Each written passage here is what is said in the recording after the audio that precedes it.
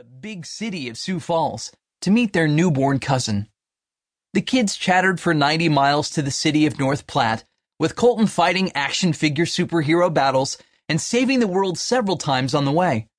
It wasn't quite 10 p.m. when we pulled into the town of about 24,000, whose greatest claim to fame is that it was the hometown of the famous Wild West showman, Buffalo Bill Cody. North Platte would be about the last civilized stop, or at least the last open stop, we'd pass that night as we headed northeast across vast stretches of cornfields, empty of everything but deer, pheasant, and an occasional farmhouse. We had planned in advance to stop there to top off both the gas tank and our bellies.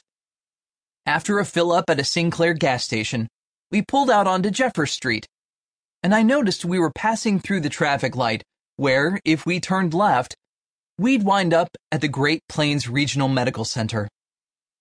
That was where we'd spent 15 nightmarish days in March, much of it on our knees, praying for God to spare Colton's life. God did, but Sonia and I joke that the experience shaved years off our own lives. Sometimes, laughter is the only way to process tough times. So as we passed the turnoff, I decided to rib Colton a little. "Hey, Colton, if we turn here, we can go back to the hospital," I said. "Do you want to go back to the hospital?" Our preschooler giggled in the dark. "No, Daddy, don't send me. Send Cassie. Cassie can go to the hospital." Sitting next to him, his sister laughed. "Nuh-uh, I don't want to go either." In the passenger seat, Sonia turned so that she could see our son, whose car seat was parked behind mine. I pictured his blonde crew cut and his sky-blue eyes shining in the dark. "Do you remember the hospital, Colton?" Sonia said. "Yes, Mommy, I remember," he said. "That's where the angels sang to me." Inside the expedition, time froze. Sonia and I looked at each other, passing a silent message. Did he just say what I think he said? Sonia leaned over and whispered, "Has he talked to you about angels before?" I shook my head. "You?" She shook her head. I spotted an Arby's, pulled into the parking lot, and switched off the engine. White light from a street lamp filtered into the expedition. Twisting in my seat, I peered back at Colton. In that moment, I was struck by his smallness, his little boyness. He was really just a little guy who still spoke with an endearing and sometimes embarrassing, call-it-like-you-see-it innocence. If you're a parent, you know what I mean. The age where a kid might point to a pregnant woman and ask, very loudly, "Daddy, why is that lady so fat?" Colton was in that narrow window of life where he hadn't yet learned either tact or guile.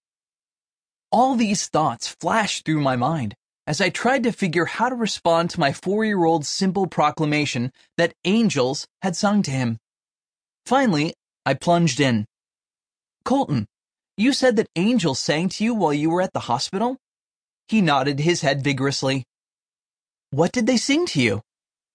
Colton turned his eyes up and to the right, the attitude of remembering. "Well, they sang, 'Jesus loves me,' and 'Joshua fought the battle of Jericho,'" he said earnestly. "I asked them to sing, 'We will rock you,' but they wouldn't sing that." As Cassie giggled softly, I noticed that Colton's answer had been quick and matter-of-fact, without a hint of hesitation. Sonia and I exchanged glances again. What's going on? Did he have a dream in the hospital? And one more unspoken question. What do we say now? A natural question popped into my head. "Colton, what did the angels look like?" He chuckled at what seemed to be a memory. "Well, one of them looked like Grandpa Dennis, but it wasn't him, 'cause Grandpa Dennis has glasses." Then he grew serious. "Dad, Jesus had the angels sing to me because I was so scared. They made me feel better." "Jesus?" I glanced at Sonia again and saw that her mouth had dropped open. I turned back to Colton. "You mean Jesus was there?"